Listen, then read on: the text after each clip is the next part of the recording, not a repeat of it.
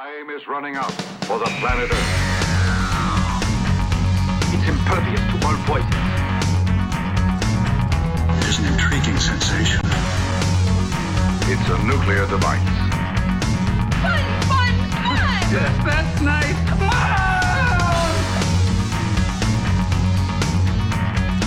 Statistically speaking, of course, it's still the safest way to travel. It belongs to a creature from outer space.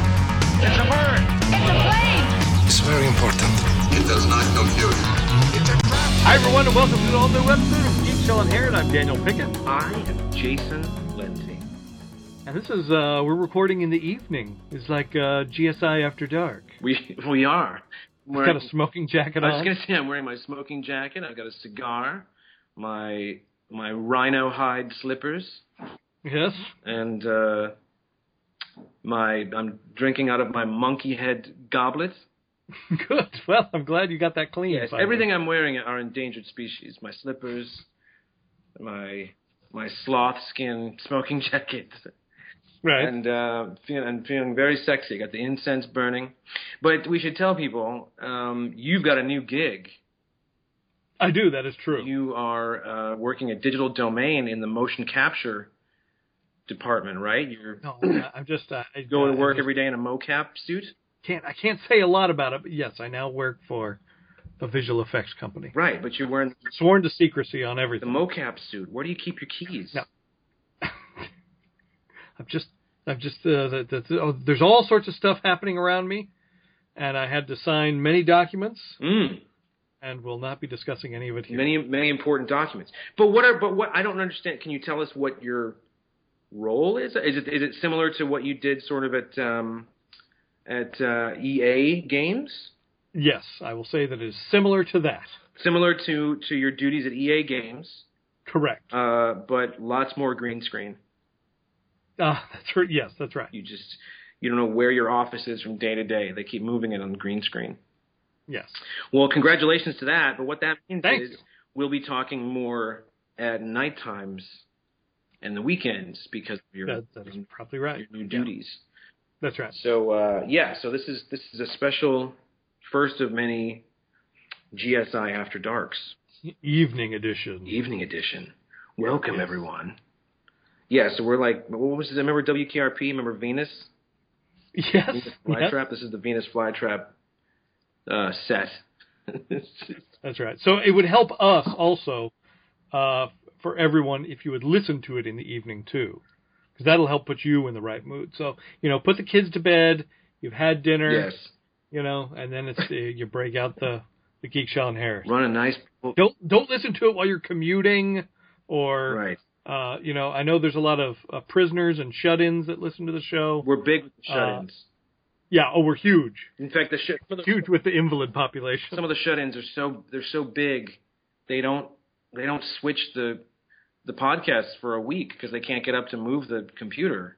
That's right. So they just segue into the next one. Yeah, they have to wait for iTunes to lob it at them. Right. Yeah, that's true. Yeah, so get home, draw yourself a bubble bath.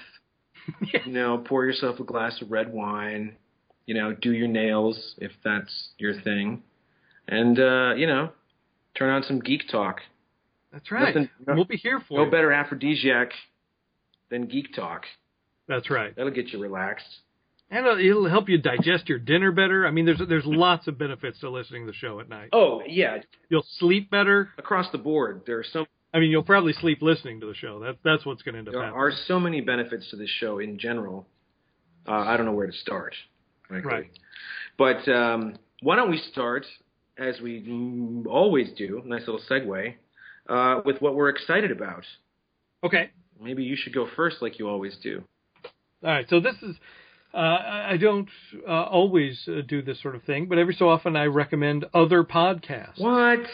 I know. Wait, when you say other podcasts, right? Are you saying that there are other people out there doing what we do? There are other people out there doing their own thing on the internet with a microphone and talking to people. How is this? It's happening. How is this even possible? I know. We're the trailblazers, but, many people follow behind. If they see far, it's because they stand on the backs of giants. That's what we know. And I've mentioned this podcast before. It's Kevin Smith's Fat Man on Batman. Hey, but wait, Daniel, can you hear me? I hear you. I lost you there, pal. Could you still hear me? I still hear you. Okay, sorry, we're going to have to pause this thing. You said, I said there are other podcasts out there, and then there was silence. So I lost you for a bit. Oh. Okay. I don't know if that means that you were being recorded. I am still being recorded. I certainly couldn't hear you. Okay. So let's start over. Why don't you start with recommending other podcasts. Hold on, let me just write down the time signature on this so that we have that. Yes. Okay. So yes, there are in fact other podcasts out there. What? There are other people sitting in front of microphones talking about things with other people all over this wide world web that we call the internet. I find this increasingly difficult to believe, but continue. No, it's all true. So, and I've talked about this podcast before. It's Kevin Smith's Fat Man on Batman, which I really, really enjoy. But this past month, he did a 3-part interview with Denny O'Neil. Oh yeah, about all just everything he's ever done. His Marvel work, his DC Hard Traveling Heroes work, all his time on Batman.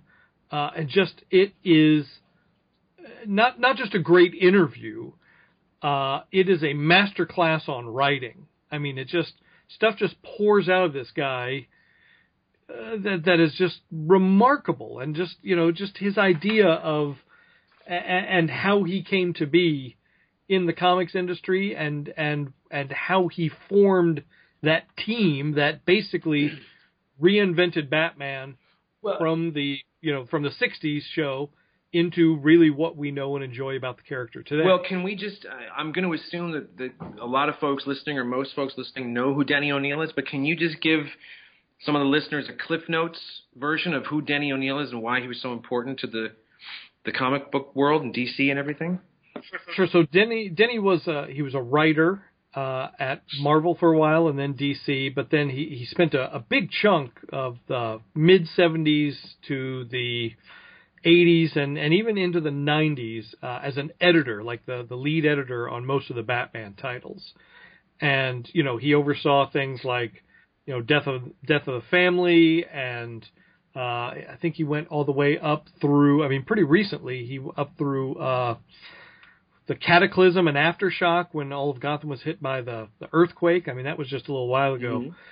Mm-hmm. But just, some of the biggest stories, like he was doing stuff with Neil Adams, one of the biggest comic stories in history was Green Arrow and Speedy, being on drugs. Like, he was the guy that wrote that. Yeah, wouldn't you say that his most successful sort of partnership, and because it sort of was synonymous in the 70s with his DC stuff, was between him and Neil Adams, right? Didn't they have a lengthy partnership? Oh, absolutely. Didn't they work on? It was the Green Lantern, Green Arrow book that was a monthly, and did they do the Batman book simultaneously, or was that a different time frame? I think that came a little after. A little after, okay. Yeah. So he was what Denny. When I think of him, I think of I don't know. I tend to think of Marvel more in terms of having its finger on the pulse, kind of, or getting to pop culture or the counterculture, a little while after the curve. I always felt like DC was a bit more behind, or mm-hmm. I'm sorry, not necessarily behind, but didn't tend to do it quite as much as Marvel did, because Marvel was always that, hipper and much more in touch with the kids and the college kids and everything. But I would say that he was the guy. He and Adams were trying to do something, with the DC titles where they were pulling stories out of the headlines or out of. That's absolutely correct. Yes. And that was a big move. That was a big deal at the time to be doing such things. Absolutely, yeah. But it's just, and they actually did either a 2 or 3-parter the month before with Neil Adams, which, that guy can spin a yarn. He's an interesting guy. He really is. And when I say that, I mean he's interesting, and then he's kind of, what the hell, interesting. Yeah, there's both of just his sort of theories on the creation of the universe and the Earth, and things like that are interesting enough. But didn't they, just to go back to this real quick, isn't it, I don't know who was first, maybe you don't either, but there was the Spider-Man stories where, like, Harry Osborn was, I think he was a junkie too, or he was on drugs or something, and Spidey was trying to get him off, Peter was trying to get him off it, but the Speedy thing with the Green Arrow, or not Speedy, who was it? Was it the Green Arrow? Am I getting that right? It was Green Arrow, yeah. Okay, yeah. And Speedy. But wasn't the part of that controversy was that they bucked the Comics Code Authority. They bucked the system. And that's right. They left the code, the seal off. Yeah, that's right. And both those stories happened sort of simultaneously. They both had to go in and pitch them to the Code Authority together. There was like this hearing, and he talks about that. And these were stories that wouldn't have been deemed appropriate for the content, for the comic book content.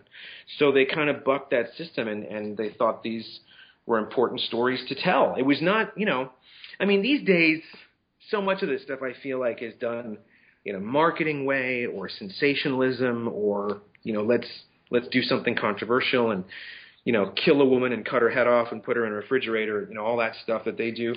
But back then, I don't feel like any of this was being done, to be sensationalistic. I feel like they were trying to do something of quality that had to do with important things that were going on with the youth of America, basically. Well, yeah, there was the whole thing, the seduction of the innocent.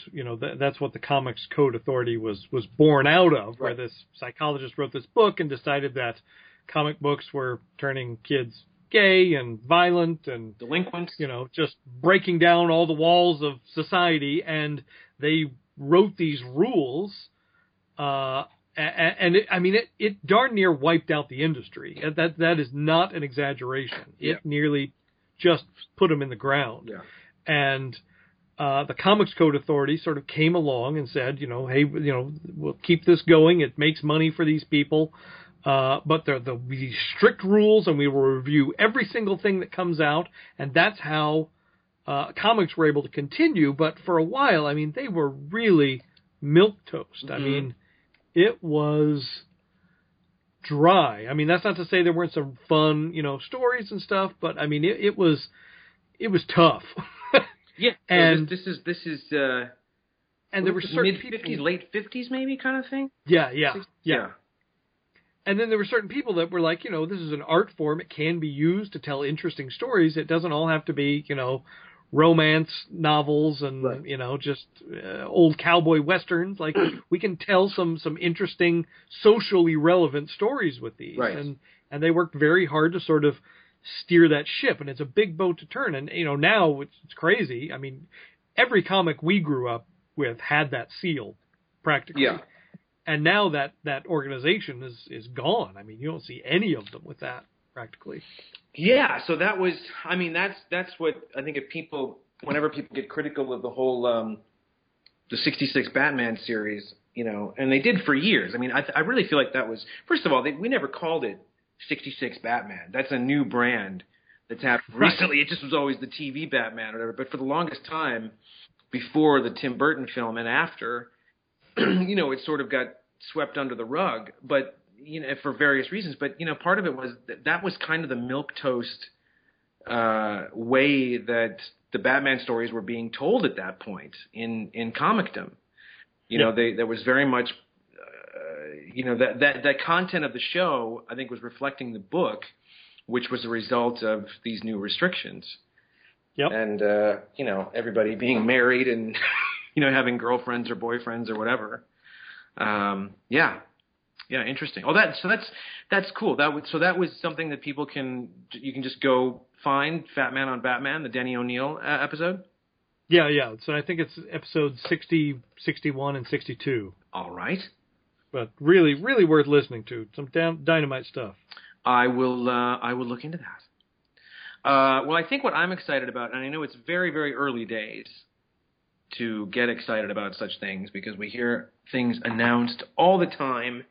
Development hell and all that, and nothing ever happens. But this is closer than I think I've recalled in the past 20 years, they just made an announcement that Fox has basically announced that it's picked up the rights to Flash Gordon, the character, for a new big screen version of the Adventures of Flash Gordon and Ming the Merciless and everybody. They don't have anything specific lined up, but they have mentioned some names, J.D. Payne and Patrick McKay, who are writing the newest Star Trek, so it would be Star Trek 3. Right. And a treatment that was put together by a guy called George Nolfi, who wrote, I think, The Bourne Ultimatum, one of the Bourne films, and The Adjustment Bureau. Did you ever see that movie with? I know of it, but I did not. I heard horrible things about it. I wouldn't say horrible. I certainly wouldn't go back and visit it again. But it's not horrible. It's got some great ideas in it. Okay. But anyway, apparently some people are actively working on a new version of Flash Gordon, and you think it was bound to happen. Like, there's so many properties out there that they're going to come around again, and everybody wants a franchise, and sci-fi and genre stuff's bigger than ever. So I hope it's fun, whatever it is. I hope they take it pretty seriously, and I'm excited that someone's working on Flash Gordon. Yeah, well, it did come back around once on that sci-fi TV show. Yeah, that was we don't unwatchable. We don't acknowledge that, or even. Okay, all right. That was truly was just. I can't believe this is what you agree to for your character. There's one thing to say, well, we should just get the character out there in any way, shape, or form. We should do something with the character. Another thing to just. I don't care what that show could have been called anything. It didn't have to be Flash Gordon. It could have been anything, and it was just a mess. It was a mess. Up, down, sideways.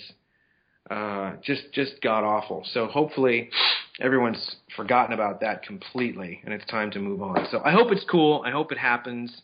I'll always have my beloved 1980 Flash Gordon, regardless of whatever happens. That'll always be there. So that's right. So that's a comfort.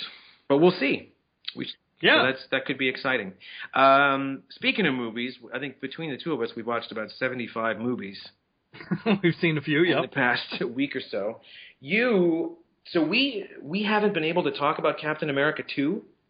That's right. We have not. I mean, we talked a little bit in generalities last episode because of how it tied in, or just the fact that it needed to tie into Agents of S.H.I.E.L.D. You were about to walk out the door and go see it. That's right, yeah. So what's your take? What did you think? Yeah, it was all right. No, it was great. It was fantastic. I mean, it had some of the best fight scenes of any Marvel film. The fight sequences alone, I watched because I saw it twice. And you watch it, and I just go, they must have taken 2 weeks each to shoot just the fight scenes. Yeah. They go on, and they're just, the choreography is stunning. Just mind-blowing. The elevator fight alone is one of those that when you get it on DVD, you're going to rewind every time you watch the movie. How they did this fight. I loved it. I think it's top 5 comic book movies easily, certainly in the Marvel universe. I thought it was just wonderful. And even when this stuff was kind of telegraphed, and you might have an idea of who this person is or where this thing's going to go, I didn't care. Because I just thought it was done so well and just put together. It was so sharp the way everything was put together. And I said this before, I'll keep saying it, Chris Evans is a national treasure. I think that guy... He just makes it look so easy. He really does. He's terrific. He's managed to take a part that, no offense to Cap, is pretty one-dimensional because, the most you can say about him is that he's perfect and he's conflicted because of the world that he sort of has come back to. Right. But they've given him more layers than that and more depth. I think that's especially interesting because...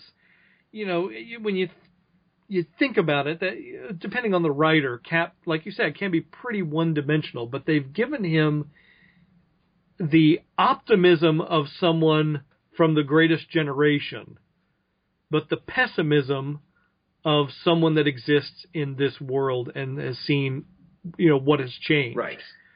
And that working off of each other is fascinating to watch. Yeah, and like I said, I think that recent events,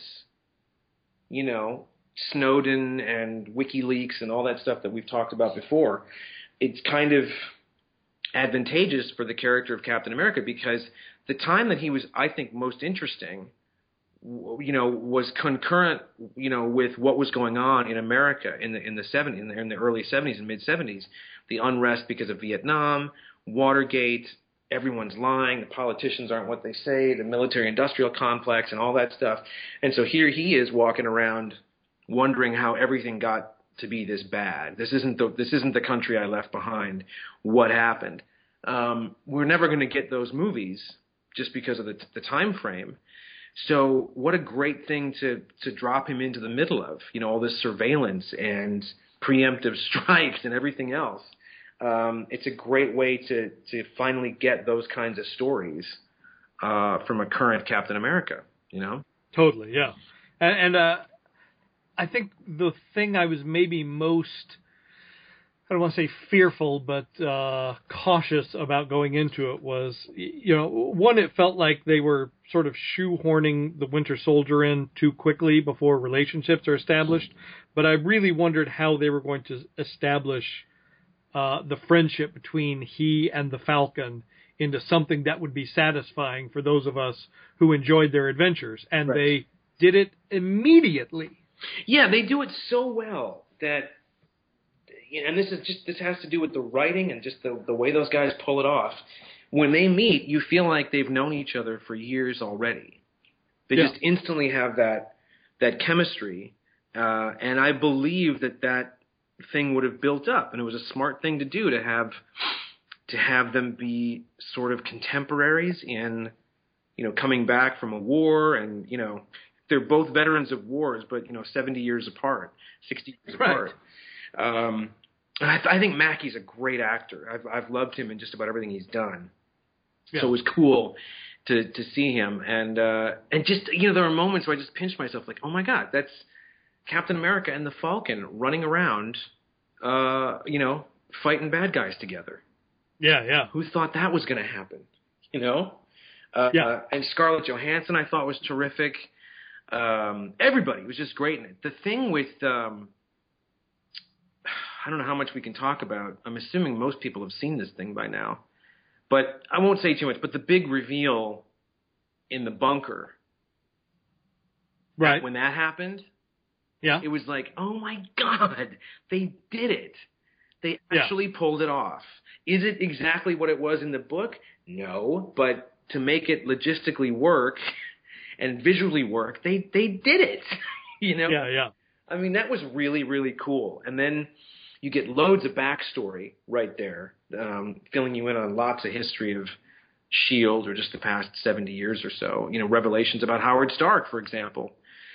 Interesting, because I had to then go back in my brain and go, wait, did we ever find out what happened to Howard? No, we haven't. All these movies, they've never said to us what happened. And now we know. And is that going to come into play, down the road? The whole Winter Soldier thing, I was highly skeptical because I'm not in love with that storyline to begin with. And it's kind of like, I feel like there's lots of other fun Captain America stuff we could do before we got there. But I understand that, these movies aren't coming out every month like a comic book would. And totally. You've got to get to certain things in a certain amount of time. Each one of these takes 2-3 years to, get off the ground. Someone said, I think, because you saw there was an interview with Chris Evans where he was like, yeah, I'm not sure I'm going to be acting for much longer, kind of thing. Right. And then a couple days later, he kind of retracted it and said, no, they caught me in a mood that day. They took it out of context. I'll be doing stuff for a while. But someone said, well, I bet the reason that they're doing the whole Bucky thing is, Evans is already getting burnt out. You know what I mean? So that maybe... Right. But I think part of that was the speculation, just that, that actor has signed on to do more films than Chris Evans has currently. But he explains in that interview that they were trying to get him to do 8 8 or 10, and that he got him down to like 6. Just because he knows that he wants to do other things. I thought he was signed in for like 8 movies between the Avengers stuff and the Cap stuff. I thought his deal was for like 8 things. No, it says 6 in that 6, interview. That they were trying to get him to 8, I believe. Yeah, I mean, look, I can't be one of those fanboys. It's like, well, you got to do it forever. I mean, I get that, but it's like, it is a remarkable thing because now you can do whatever you want. You can keep going back and make an Avengers or a Captain America thing and still do all these other movies that you want to make. I hope he sticks around. I mean, I know he's not going to do 10 movies, but I hope that he does, another Avengers and a couple more Caps because he's managed to make this. I've always loved Captain America. Like I say, I always loved Cap and the Falcon, those books, but he's not the most interesting character. He's conflicted because of the time stream and because of Bucky. And now you've given him so much more to do in these movies, and especially with this movie, that I sure would love to see him do much, much more with this. But the really interesting thing, though, again, this speaks to what Kevin Feige and all Feige, Kevin Feige, the Lawnmower Man. Keep it.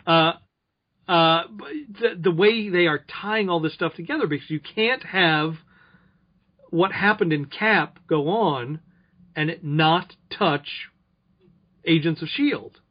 Well, that's remarkable. I mean, I can't, and I have to tell you, this is when I hate being a fanboy or hate even counting myself amongst some of these people, that there are people ripping this apart. Now, first of all, let me clarify. I didn't think Agents of S.H.I.E.L.D. was crap. I just never thought it was very good. I wasn't that interested. I didn't think it was executed very well. Leading up to Cap and since, for me, it's gotten infinitely more interesting and become a much, much better show because there's much more at stake and there's more of a mythology sort of, going on because of this stuff. But there are people bad-mouthing the show going, well, what's it going to be called now? And what's going to happen when it's in syndication? How are you going to explain, 5 years from now that there was a Captain America movie? It's like, I don't think they're thinking about that. And, should you be looking the gift horse in the mouth like this? Because it's like, when has this ever happened? Outside of X-Files, I think I said this before, when X-Files ended a season, there was a bit of a break, the summer movie came out. At the end of that leads to the beginning of the next season. Right. But that was a show. Like, other than that, I can't think of anyone that's had the balls to do something like this, where you see a movie on a Friday, and the following Tuesday, the television series is completely ripple affected by everything that happened in the damn movie 2 days before. Yeah. That's incredible. That's an incredible thing to set up. And I think it's more interesting. It's now I'm curious to know where this thing is going to go. Right. I completely agree with all of that. Yeah. So no, it's been fun, and Patton Oswalt showing up, I think, is hilarious. Watch that guy read the phone book. But I'm curious where they're gonna take this. And here's the thing. I know I said this before, and I don't mean to harp on these young kids. God bless them, they got jobs.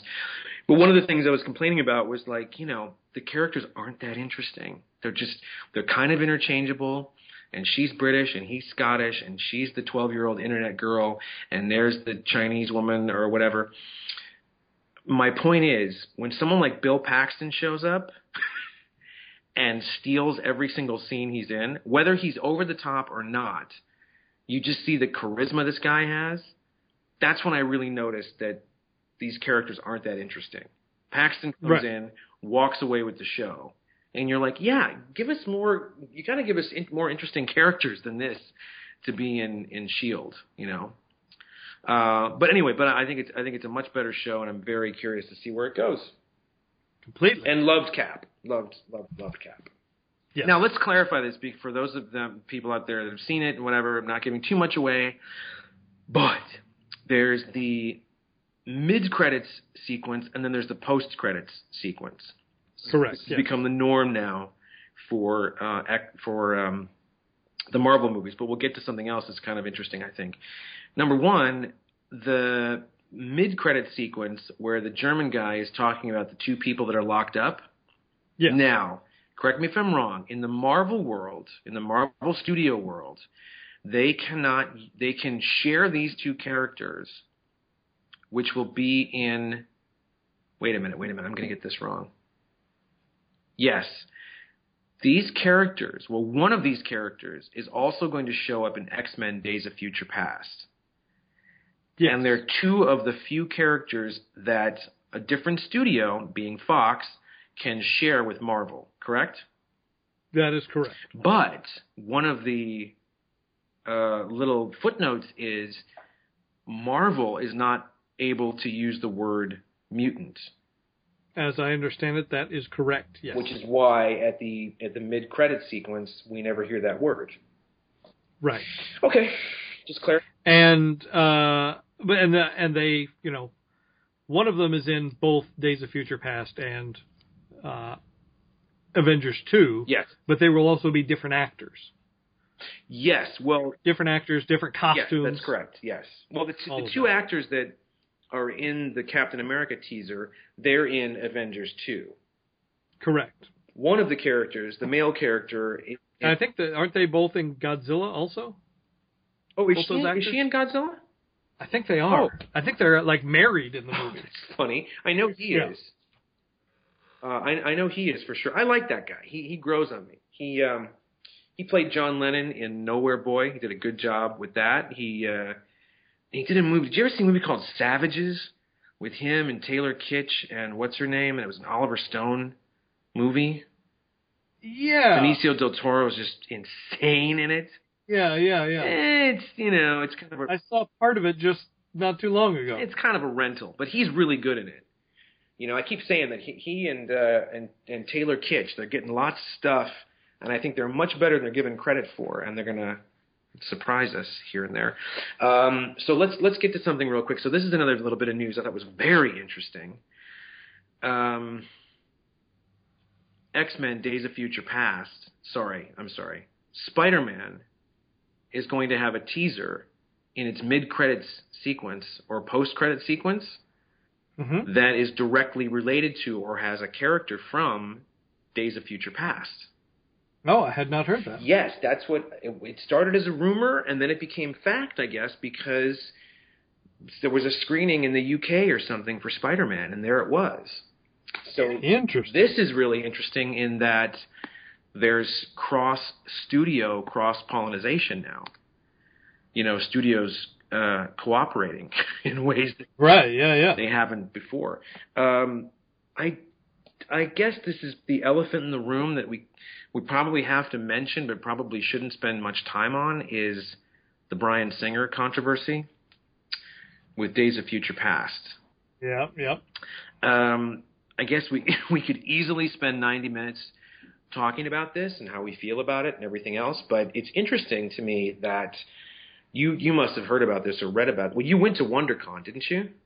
I did, yes. Well, there was a panel at WonderCon for Days of Future Past.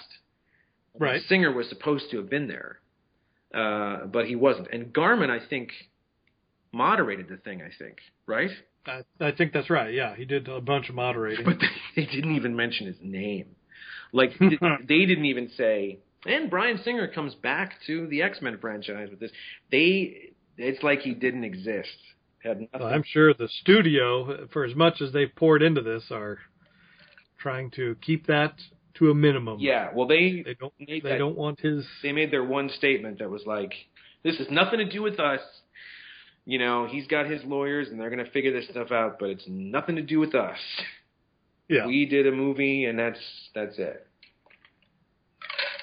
But it'll be interesting to see what this means, because, I'm not one of those people that thought, I don't think Bryan Singer's a hack or anything, but I certainly wasn't like, oh, he's the savior of the comic book franchise. Thank God he's back in the X-Men world.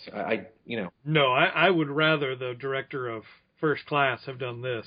I agree. I enjoyed First Class so much more than the previous three Singer X-Men. But now, Singer didn't do the third one, to be fair. Oh, that's right. But what's interesting now is like, you've already he's already signed on for the next X-Men movie. That's right, the Apocalypse. And is already talking about that. But this whole thing could turn that all upside down. It's pretty heavy. There are more accusations, more people being named, and a documentary that's being produced concurrently with this that's supposed to blow the lid off the whole thing. So this could be very interesting. So let's talk about some things now that I've got you. We've talked about Cap. A couple other things that I've seen. I finally saw Philomena. Did you happen to see Philomena? I've not seen that yet, no. I'm a big fan of Steve Coogan. I think he's a very, very funny guy and a very underrated actor. When he plays certain characters, he brings a sort of, pathos to a lot of his characters that kind of creeps up on you. And I was curious to see how this was as him and Judi Dench. And she's when she was a young woman, she had to give her kid up for adoption or something, or the kid was taken from her, and now all these years later she wants to meet him. It's a good movie. It's probably never watch it again, but it was good. It was well done, well written. If you like Coogan, it's a nice little change of pace for him, and it's kind of a sweet story. They work very well together, the two of them. Okay. Also watched something called A Fantastic Fear of Everything. Did you read about this or hear about this? I don't know that I did. Simon Pegg. It is the thing that was most interesting to me about it was it is based on a short story that is written by Bruce Robinson. Bruce Robinson was the writer-director of a movie called Withnail and I, which I'm a huge fan of, one of my favorite movies. It introduced the world to Richard E. Grant, and it was one of the first things that Paul McGann ever did. The two of them in that movie. He did a few other films, but he's a real eccentric character, British writer, and is based on one of his short stories. And it's basically Simon Pegg is this messed up guy who writes children's books, but he's like agoraphobic and kind of going crazy at the same time, thinking people are out to kill him. And a lot of it takes place just him in his apartment. Some of it takes place at a laundrette that he goes to do his laundry. And it's kind of weird and twisted and definitely an acquired taste. But if you like Simon Pegg, it's worth it just to see it, really, to see him. Okay. And then the one that I saw that I really liked, but again, it might be an acquired taste, but I really love Sam Rockwell. I think he's one of those guys that can almost do no wrong. Even his weakest stuff, I think it's just... He's great. And, have you seen Moon? Did you ever see Moon? I did see Moon. Moon is fantastic. Moon is one of those movies that I swear if it was called, Out of Africa, it would have been nominated for Best Picture, Director, Screenplay, Actor. It's just a wonderful movie, and he's so freaking good in it. So he's good in stuff like that. And then, when he does flat-out comedy, I think he's wonderful. This is a movie called Better Living Through Chemicals. Okay. And it's him and I forget her name, Megan blah blah, who is the wife, Woody Harrelson's wife on True Detective. Oh yeah. She's in it. The woman from Tron Legacy, who's actually quite funny. She's a very, very good comedic actress. She was in Tron Legacy. She was in the Magician movie with Steve Carell. You mean Olivia Wilde? Olivia Wilde. Yeah. And Ray Liotta. And it's this small town, and Sam Rockwell runs a pharmacy in the small town. He's kind of spineless. His wife is always on top of him. His kid is like a 10-year-old, just a mess, doesn't understand his kid.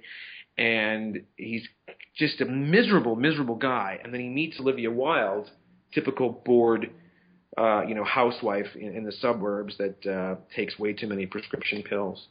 And this relationship starts, and some things start to happen, and it's just great. It's very funny, very dark. It's not family viewing by any means, but if you like Sam Rockwell, he does a terrific job, and it's kind of just came and went, this thing, but it's great. And there's some other stuff that I've seen too recently. But what have you been? You went and revisited some genre pictures, right? I did, yeah. So one thing I saw just real quick, I finally saw Frozen, the Disney animated feature. The Easter Bunny brought it to us. Oh yeah. So we sat down and watched it. And I was the only person in my family that had not seen it yet. My wife and my daughter had both seen it. That's 90 minutes I will never get back. You didn't enjoy it? I didn't think it was terrible or anything. It just was so loud. The singing and the everything was just so, singy and singy, and here's another song, and it's so singy. And so you don't want to build a snowman, that's what you're saying? No. Okay, well. No. Yeah, it was cute, Yeah. It was but it's like very musical theater, so I can see why it has done quite well. But isn't it like the biggest animated thing ever made in the history of mankind or something? It is the highest grossing animated feature as of right now. I do not get that. Are you telling me this thing is higher grossing than Toy Story or any of the Toy Stories? Yes. I must be totally out of touch because there isn't a pat 5 minutes of any of the Toy Story films infinitely better than this entire movie. I'm sorry. I don't think it's terrible. It's still got lots of great stuff in it, and God knows it took millions of people, millions of hours to do or whatever it was. But I just don't get it. I don't even think the stories. I don't think it's interesting. What was the story about? A couple of sisters. One of them is. Well, it's a version of Hans Christian Andersen's The Snow Queen. Which is it? Well, what's the story? I mean, what's it about? What's the gist of the story? You saw it. Why am I telling you the story? Because I want you to get me interested in it again. What's the story? Exactly. What is so interesting about this frickin' story? Nothing. It was about the two sisters. One has the power. She gets locked away. Her parents, send her away because she doesn't know how to control it. I'll tell you the part that was the sister's very lonely.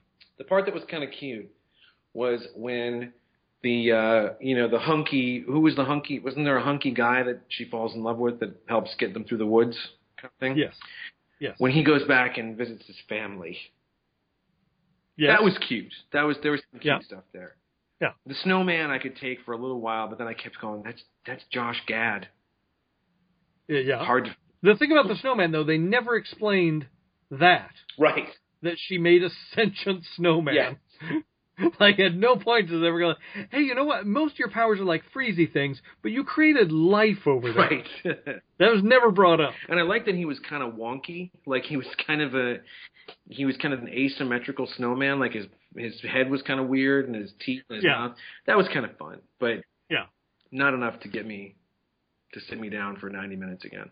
Yeah. It was what it was. But it was Shakespeare by comparison because... Again, going back to Fat Man on Batman, they've been doing a couple of episodes where they do their own running commentary. Kevin Smith and a guy who is a comic book writer and also writes for the Heat Vision blog on The Hollywood Reporter. Okay. Sit down and watch the movies and then do their own commentary for them of the Tim Burton Batman films, and then moving on to the Schumacher films. Okay. So I'd been listening to those without having seen any of those movies in many years. Okay. And I remember, when the original Burton Batman came out in '89, I thought that was the greatest thing I had ever seen. It's the first movie that I've ever bootlegged. Like a buddy and I went and filmed it in a drive-in, so we'd be able to watch it like over and over again. And then in my mind, I remember liking Batman Returns even better. Mm-hmm. But after repeated watchings, especially of the original Batman, you really see it falls apart, and it just makes no sense.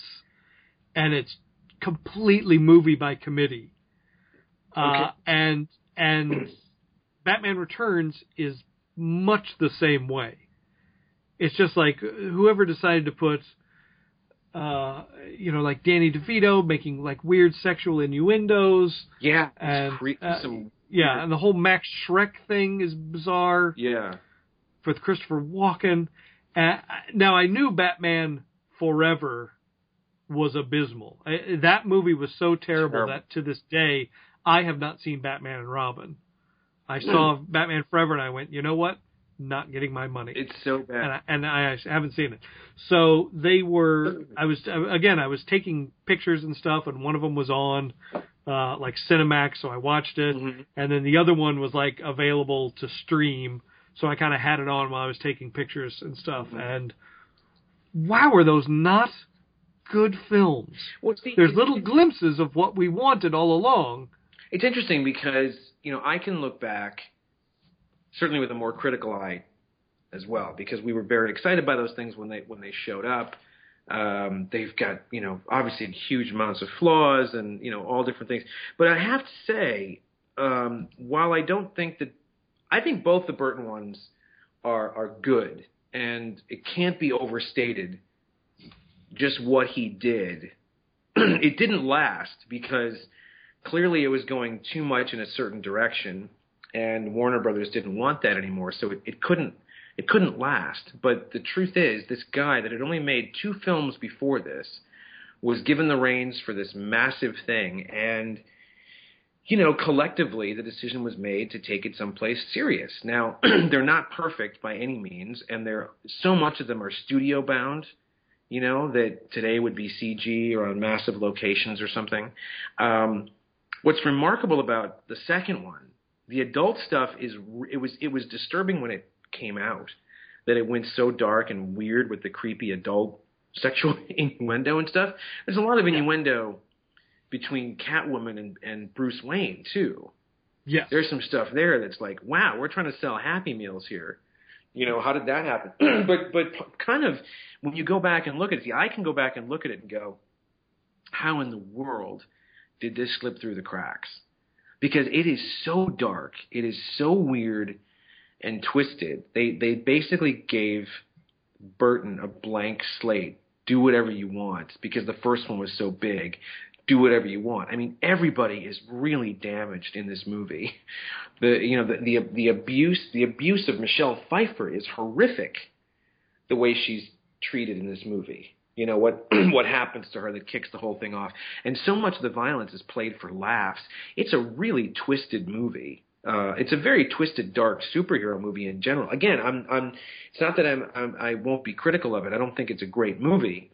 But there's some very cool stuff in there and some really twisted, weird shit when you think about it. At the same time, they're trying to sell toys and Happy Meals and everything else. But there's a famous story that Burton tells when the second one comes out. The first one was massive, obviously. The second one comes out, it does well, but I think it's pretty clear by the third, fourth, fifth weekend that it's not going to do what the first one did. And, right. One of the complaints was, it's really dark. Not just dark in tone. It's just so dark. You just can't wait to get out in the sunshine until this movie's done. And he was talking about having a meeting at Warner Brothers talking about the third one. And he starts, talking about some ideas. And this is where we could go. And maybe if the Scarecrow and where we could, and he notices that there's not a lot of, reception going on here in this meeting when he's trying. And they're like, well, we were thinking, and they start kind of, dangling other subjects in front of him. Like, well, we've been thinking about rebooting this thing, or this is a script that someone's got. And after a few minutes, he kind of looked at them and said, you guys, you don't want me to do a third Batman, do you? And they were kind of like, well, we just think that maybe your talents might lie. He didn't walk. They kind of said, why don't you go do something else? Right. Which is interesting. Well, we'll give you a producer credit on the next one, so you just cash that check. Yeah, exactly. Which is kind of a thank you because, let's face it, he did do a lot for these movies to bring in buckets and buckets of money. I also remember him on the set. There was a Rolling Stone article, I think, on the set of the second movie where he was bemoaning the fact that Warner Brothers were telling him that the first movie hadn't made a profit. And he was sitting there going, I just don't understand that. How is it possible that the Batman didn't make a profit? At that point, it had made like $400 million. And that was in 1989, 90, whatever it was. So then, what do we get? They push Burton out because he's too dark and too twisted and too weird. And Keaton's great. Maybe he's not the perfect Bruce Wayne, and it is still kind of weird that but he has great moments just in that suit. He pulls it off. Yeah. I don't think you ever giggle with him in the bat suit. You never go, you know what I mean? That's a huge feat Right, yeah, itself, that no one ever went, God, he looks so stupid. Everybody was pretty much okay with it. So they kick him out of the franchise, and who do they turn to? Joel Schumacher. And boy, whatever you think of the first two movies, the tonal shift between that second one and the third one, I mean, and there's even a shift between the third one and Batman and Robin. Yeah. That takes it into like romper room territory. But right, I mean, I remember going to a screening in Westwood of Batman Forever, a week or two before the movie came out. And the friend that drove, I remember just sitting in silence in the car afterwards, just going, what the hell was that? Yeah. What happened? It was everything we didn't want from our comic book movies. Well, I mean, even the first two movies, if you really go back and rewatch them, the plot is very thin, and they just seem to be kind of a collection of lines that they think that would be cool for some character to say. Mm-hmm. But when you listen and then you hear those lines, you go, it doesn't really make sense. Yeah, it's just kind of, I mean, again, you're watching it, and it is kind of a miracle that the thing happened the way that it did. You know what I'm saying? Like, for all its flaws, it really, not even Superman was as serious as this Batman thing. And just like the Nolan universe, or just no one there was never a period of influence that the Schumacher movies had where other studios or other people in charge of other characters went, we got to make this feel more like a Schumacher movie. Right. Yes. We got to capture the tone of Batman Forever. So say what you will, but the Burton ones took things, or were supposed to have taken things on a certain path for a certain amount of time. Unfortunately, we only got 2 movies into that tone. Because what if we had, until, I mean, I wouldn't even count Blade, even though Blade is the first kind of Marvel thing that sort of counts. Really, until X-Men, we had Batman Forever, Batman and Robin, and it kind of killed everything until X-Men. Really. I mean, the only thing in between there, but this was 1991, was The Rocketeer as a comic book film, which I think is near perfect, but no one saw it. Nobody cared. But it took it very, very seriously. But, what did we have in between there? The Shadow, which was a pulp character, but the Phantom. Yes. Yes. What did we have until we got X-Men? And you're sort of Darkman. It's funny because I just had this conversation with my friend Micah, who just moved to L.A. back at Christmas time, because he was being critical of The Winter Soldier and some other things. And we agree on a lot of stuff, but he's also one of those, kind of, I suppose, fanboys that is still bothered by the fact that Hugh Jackman isn't 5'4", that's still kind of bothered by the costumes not being close enough to the comic books. And you try to reason with them and say, but you couldn't have that standing on the street corner. It would look ridiculous. And what about this? What about that? I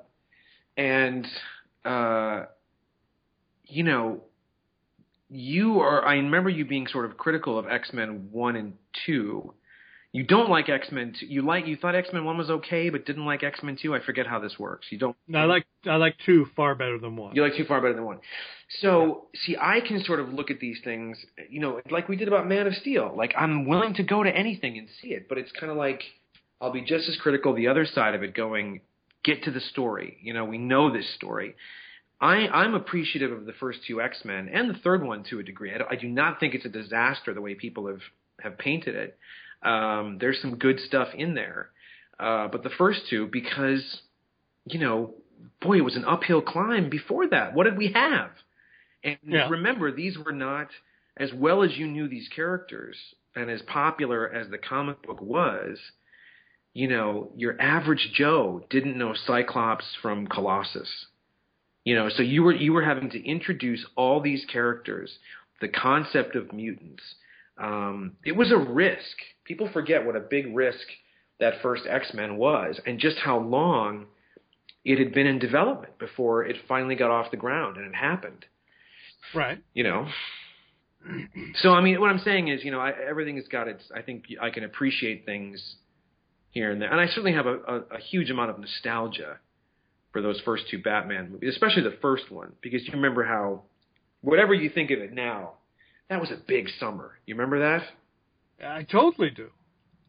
And I'm saying that your nostalgia is best served by not going back and looking at them again.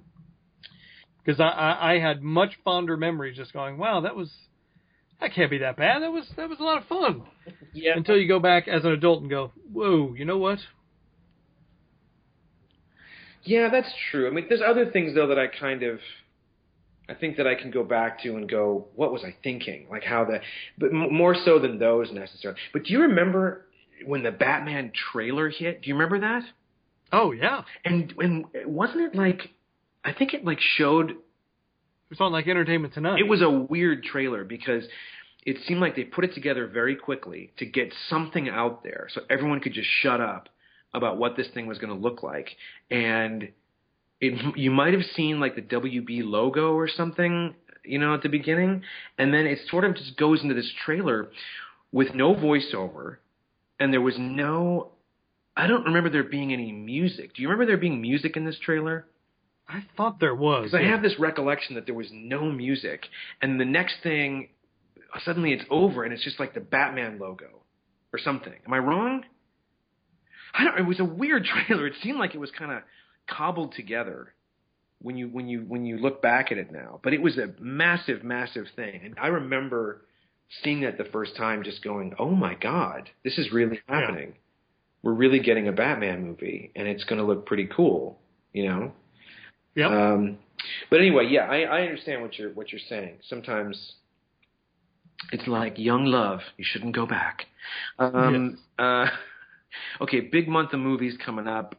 Agents of S.H.I.E.L.D. we've talked about. Game of Thrones.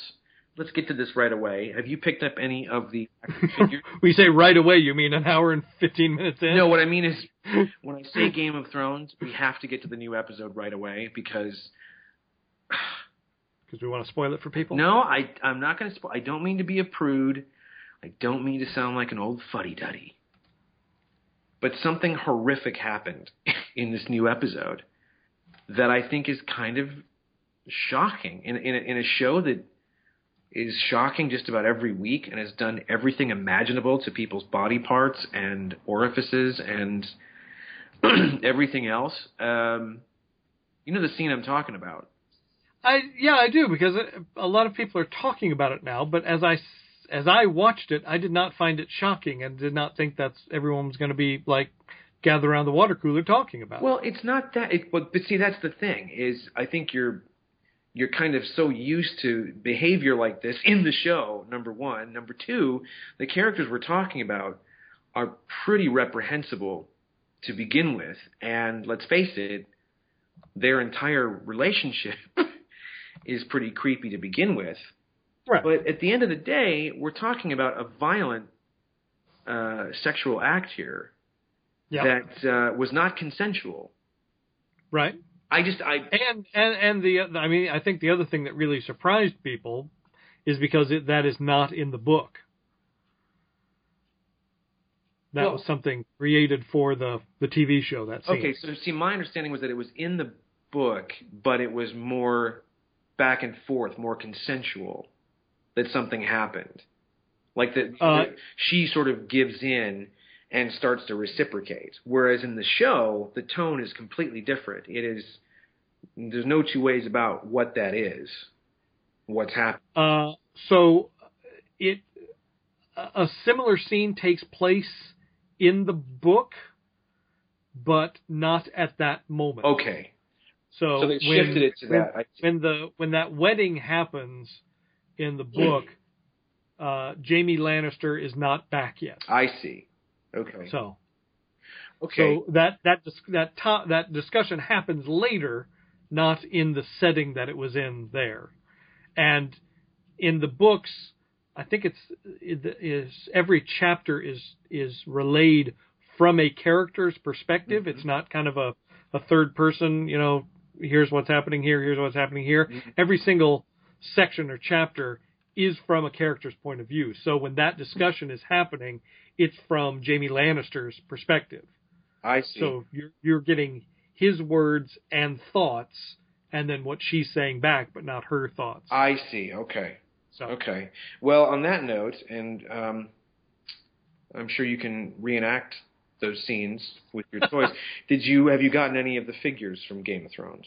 The fun. I have not yet. I saw some of them at WonderCon, but I haven't bit the bullet because right now I've got all the Dark Horse figures, like the 6 of those that are out now, 5 of those. For so I haven't Game of Thrones? For Game of Thrones. Yeah. Oh, okay. So are those action figures or like statue figures? Those are plastic figures that don't move a millimeter. Oh, I see. Okay. Yeah, they're 7 to 8 inches tall, posed. But they sent them to me to review, so I've got those. So I haven't been like, I got to go get these action figures. Yeah, they're really nice. I wanted to get them because I wanted to see what they were going to pull off with the 6-inch figures. The articulation's great. The likenesses are pretty good. But I picked up the White Walker and the Hound and the Dink, Peter Dinklage. Yes. I picked those up. They're nice. But speaking of likenesses, can we talk about Marvel Legends? But real quick, today they just showed, they put out official press pictures of Wave 2. They had Wave 2 at Comic-Con, but they were kind of hard, or at Toy Fair, but they were in a case that was really hard to see. So see, the thing is, I like the show. I don't love it. I think that even if I did love it, I wouldn't pick all these up. If you notice, the 3 that I picked up are the 3 that seem most like they could have come out of an X-Men movie. Like one of them's a giant, one is a dwarf, and the other is a monster. I'm not as interested in just the people. I think the show gets more interesting the more weird things that come into it, and I can't wait for more of the White Walkers and dragons and giant people and whatever. The likeness issues on the Marvel Legends, Captain America, and Winter Soldier. Mm-hmm. I'm totally confused by this because I've seen pictures of the Black Widow, because no one has actually seen it in person because they're nowhere. And it's dead on Scarlett Johansson. She's got 2 heads. Both of them look just like her. So why the generic sculpts for Cap and the Winter Soldier? And people are asking the same question because we're starting to see pictures of Guardians of the Galaxy Marvel Legends 2, and the Star-Lord figure does not really look like the actor either. No, it doesn't. So I don't know why they are taking those shortcuts, if that's just not having to deal with actors' likeness or what their thinking is. But yeah, they don't seem to be focusing that much on it. Yeah, I thought there would be an answer somewhere. But I guess not. I haven't been able to get any kind of information about it. So there's that. Toy-wise, we talked about that. Oh, I also picked up a fun little, the 3 3/4 inch Beware the Batman figure. Oh yeah, from the multiverse. Yeah, that's a fun little surprise. Yeah, I haven't got that guy yet. I said they showed him at it's cool. Toy Fair. It's a cool little figure. It's like I said, it's that show that I never got into it. I didn't really dig the way they did the execution much. But I was starting to dig the design, just because it was different. It was trying to do a total revamp of a new Batman show. We've already seen it in several different incarnations over the years, and I certainly like the design of Batman. I like the way they designed him. Mm-hmm. So we never got a full toy line, so I was happy to get a couple of versions of Batman. Yeah, some people have asked, because the show disappeared quickly. Yes. Off the air, and I guess just recently they have announced that the last 3 episodes are going to air on Cartoon Network at like 3 a.m. Yes. The perfect time. It's the perfect time to air them. Yeah, so set your DVRs unless you work the graveyard shift. Nice big audience for those. Say goodbye. There's that, and then there was something else here that you wanted to talk about. I picked up some new music just to change the topic real quick. A band that I'm a big fan of called Doves, which was a guy called Jimmy Goodwin as a lead singer, and then these two brothers that were in it. Doves, 4 albums? Yeah, 4 albums. The last record was about 5 years ago, and it's called Kingdom of Rust. And allegedly it took like 2.5 years to make. It just was a difficult process. So Doves are kind of on hiatus. They're a really interesting band. Definitely some pop in there, guitars, but moody, kind of a moody. I don't know who you'd compare them to. They just have a very, very distinctive sound. Just some great stuff. Anyway, Jimmy Goodwin, who is, the lead singer, basically the voice of Doves, has his first solo record has come out, and if you like Doves, you should really enjoy this because it's slightly different to what their sound is, but it's as close as we're going to get to a new Doves record, certainly in the last 5 years. And the album is called Odulek, Odulek. It's like a Norwegian word for something. I don't know what. So that is out, and it's terrific. I've really been getting into it. The other thing is Record Store Day was last weekend. This is indeed. Really cool thing that record stores across the country and around the world or whatever are doing on the same day. And a lot of artists are doing these, one-off singles or specific pressings of things that it's gotten crazy. Like I tried going last year to Amoeba, and I swung by at like 8 in the morning. I don't think they opened until 10. I had no idea just how crazy. I mean, the line was around the building at 8 o'clock in the morning. So a buddy of mine, and there was something specifically you wanted, like there was like a limited edition that you were trying to get. Yes, and I couldn't get it last year. This year I was going to go, but my friend Micah, who I just mentioned, he was going to go and he's going to make a day of it. He got down there like 5 in the morning. And he was, 50th person in line. Made some buddies, went in, and he picked it up for me. Paul Weller had a new single called Brand New Toy, 7-inch single, vinyl, limited to 500 copies. So he managed to nab one for me. But what's interesting about this, I just read about this. Apparently, Weller himself got wind of just how expensive, how high this thing was going on eBay. So people were picking up the single, turning around, selling it on eBay for $150, $200 apparently. And he's so disgusted by this. Again, nothing against Record Store Day or the establishment. And he makes this very clear in the statement that he made, but he's so disgusted by this defeating the entire purpose and notion of Record Store Day that he is boycotting all Record Store Days in the future. He's decided never to do a special release in the future because of this sort of thing. So that's kind of a bummer, but I'm happy to have gotten a hold of one of the singles before it went crazy. Yeah, so that he won't be doing that in the future, unfortunately. So there's some music stuff. You said let's get to this Flash Gordon. You said you had some Flash Gordon experience or something. You said. Yes. So it's not uncommon for me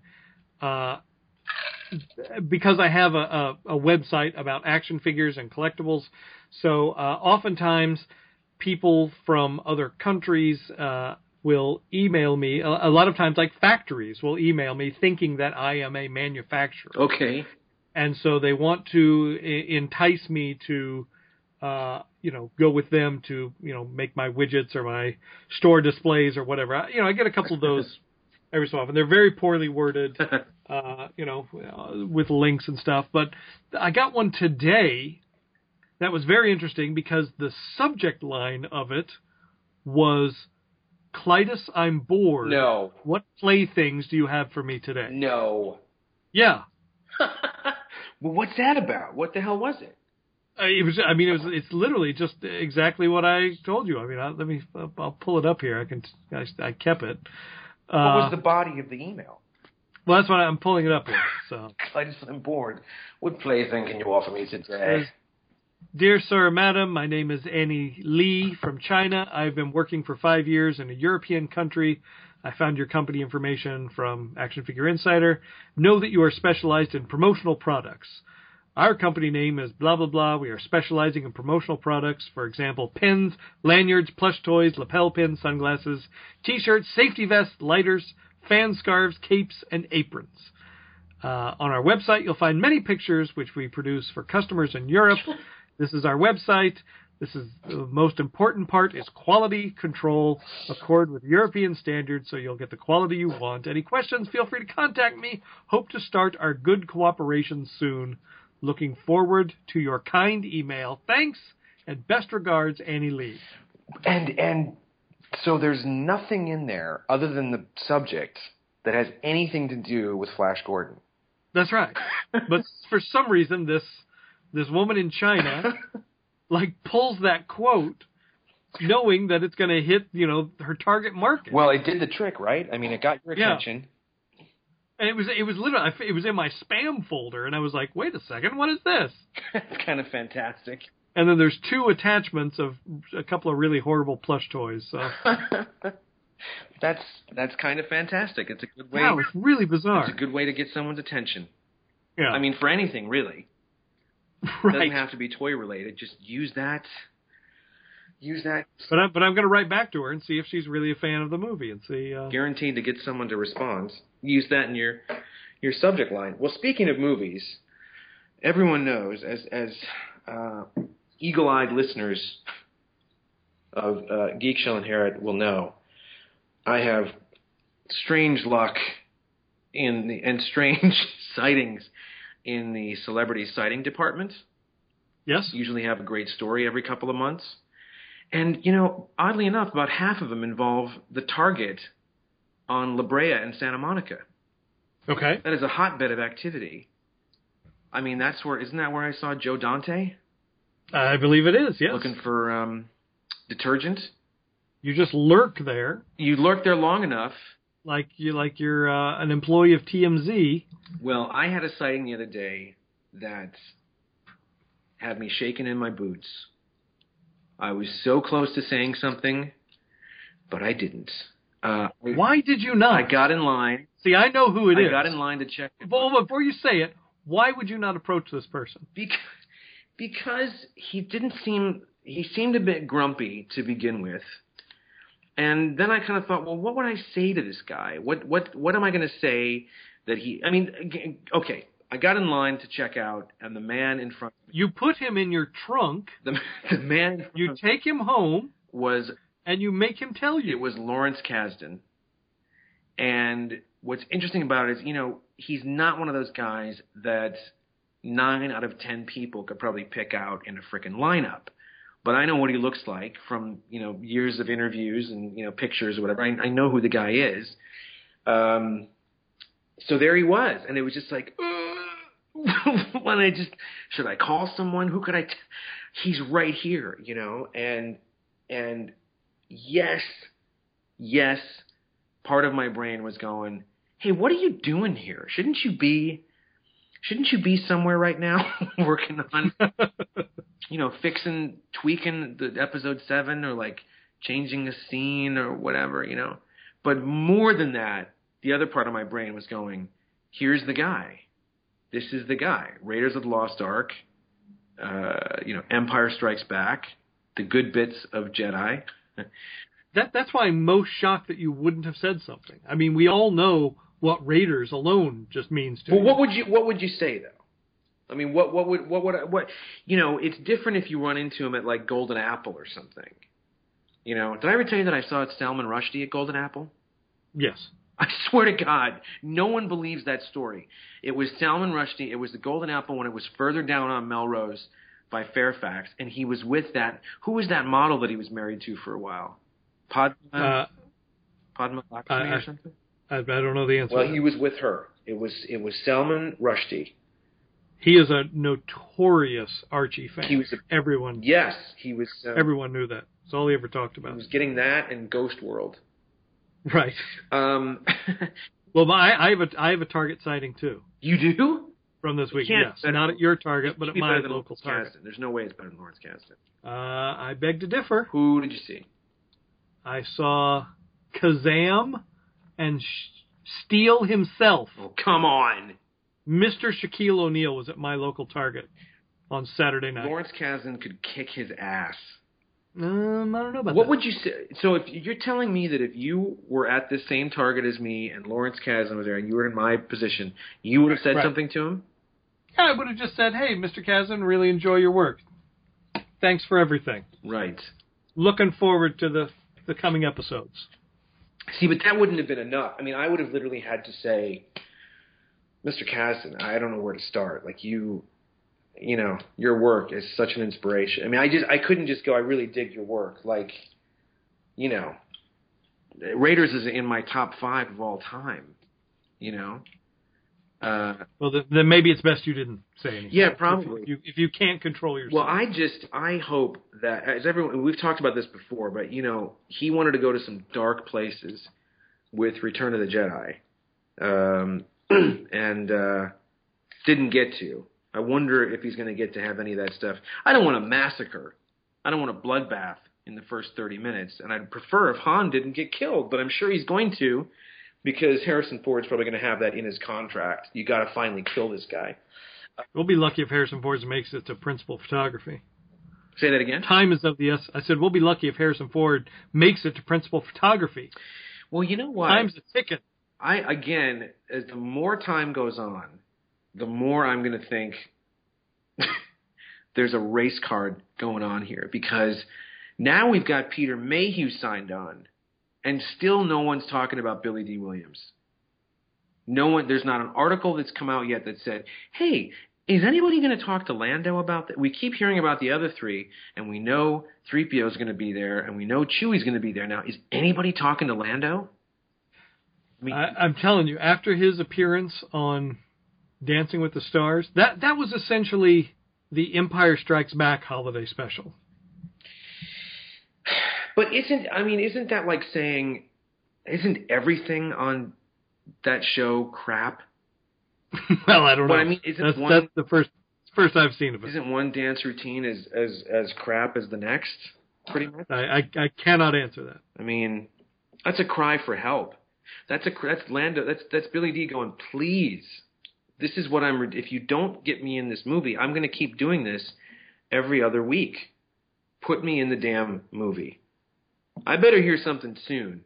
I've been saying this for a year now. I better hear something soon about Lando getting a phone call. I think you need to start writing to your congressman. It's starting to look pretty racist to me. And on that note, I think that just about caps it off for us. All right, episode. Is there anything else you wanted to? I was just going to mention quickly for fans of Batman Arkham Origins, the new downloadable content is available for people that like that. It's a new Mr. Freeze story, so you can get that on your Xbox Lives and your PlayStation stores. All right. And also the new wave of Lego minifigures that are Simpsons based are out now. Oh. I picked up 8 of the 16 today. And did a perfect poll, no duplicates. Now those are like blind bagged things? They are blind bagged, yes. And who's doing those? It's Lego. Oh, okay. These are just characters. These aren't like play sets kind of things. Well, they did the house, which is about $300. Okay. I think comes with 6 figures and the car. Okay. But then this is just like the regular wave of blind bag minifigures. So there's 16 figures in a wave. They're slightly different than the ones that are in the house set, so you're not getting the same figures over again. And yeah. Wow. And how many did you say this already? How many total are out? There's 16 in the wave. And you got them all, you said? No, I got 8, but I pulled 8 with no duplicates because they've all got unique sculpted heads. You can feel the heads. You can kind of figure it out, yeah. Right. Isn't Jeremy Sung, isn't he the king of that? Oh, he is the Lego Whisperer, yes. Right? Can he just from 20? He's found me so many things. He's really good at it. Can he just tell the content from like 20 paces? Yes. Without even touching the bag? Yes. He knows what's going on? He's that good. He's that good. Well, cool. Well, that's good. Good for you. I'm trying to think of anything else that I picked up recently that's kind of fun, like in the toy world. I found the Falcon from the 3 3/4 inch line. Oh, I haven't found him this past week. I haven't found him. Isn't there a new Winter Soldier too? Not that I know of. Maybe. I thought there was a new Winter Soldier. There's a new Captain America. So that wave is the Falcon, the new Captain America, and the new. I thought there was a new Winter Soldier as well. I didn't notice a new Winter Soldier. There is another Captain America. Okay, maybe yes. maybe it's just Cap and the Falcon then. I don't know.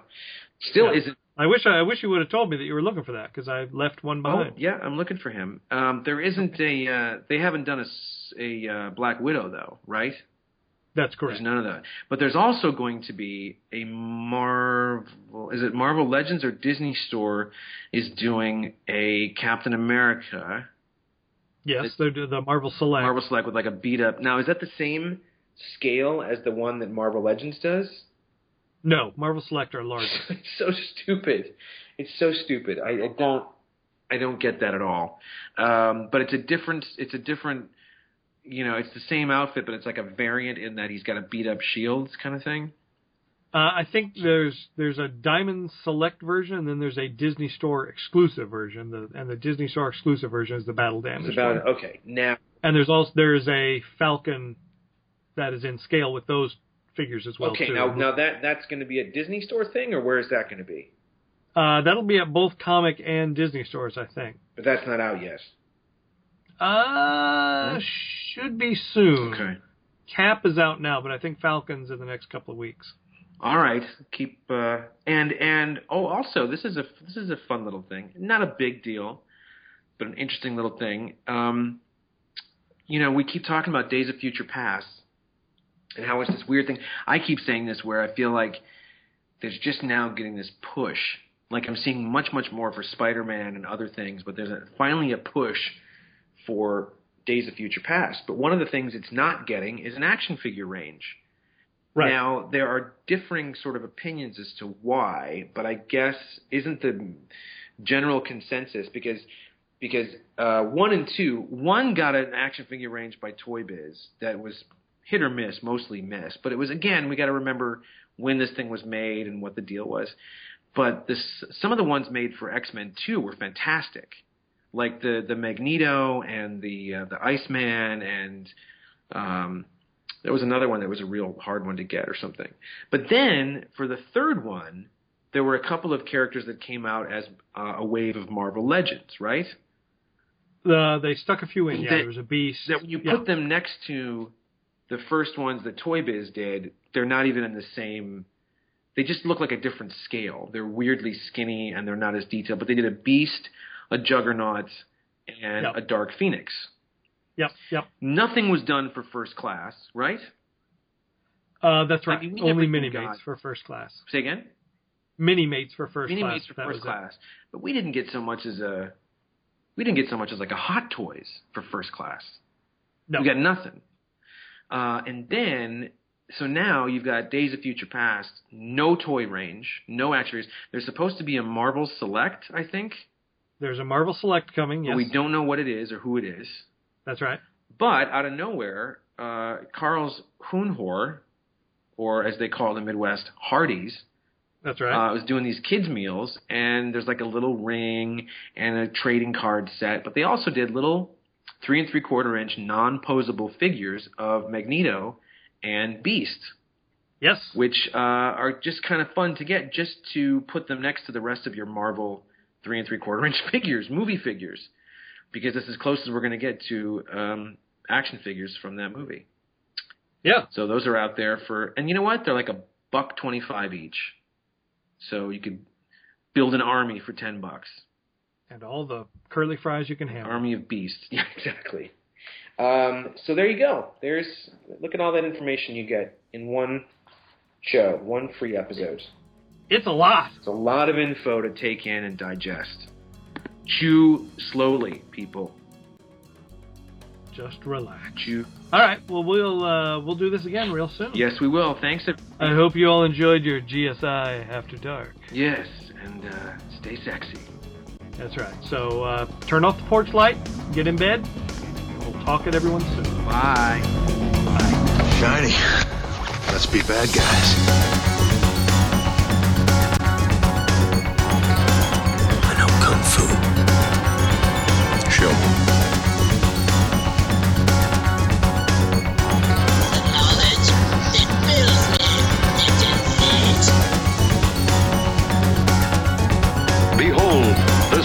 of nature's deepest mystery.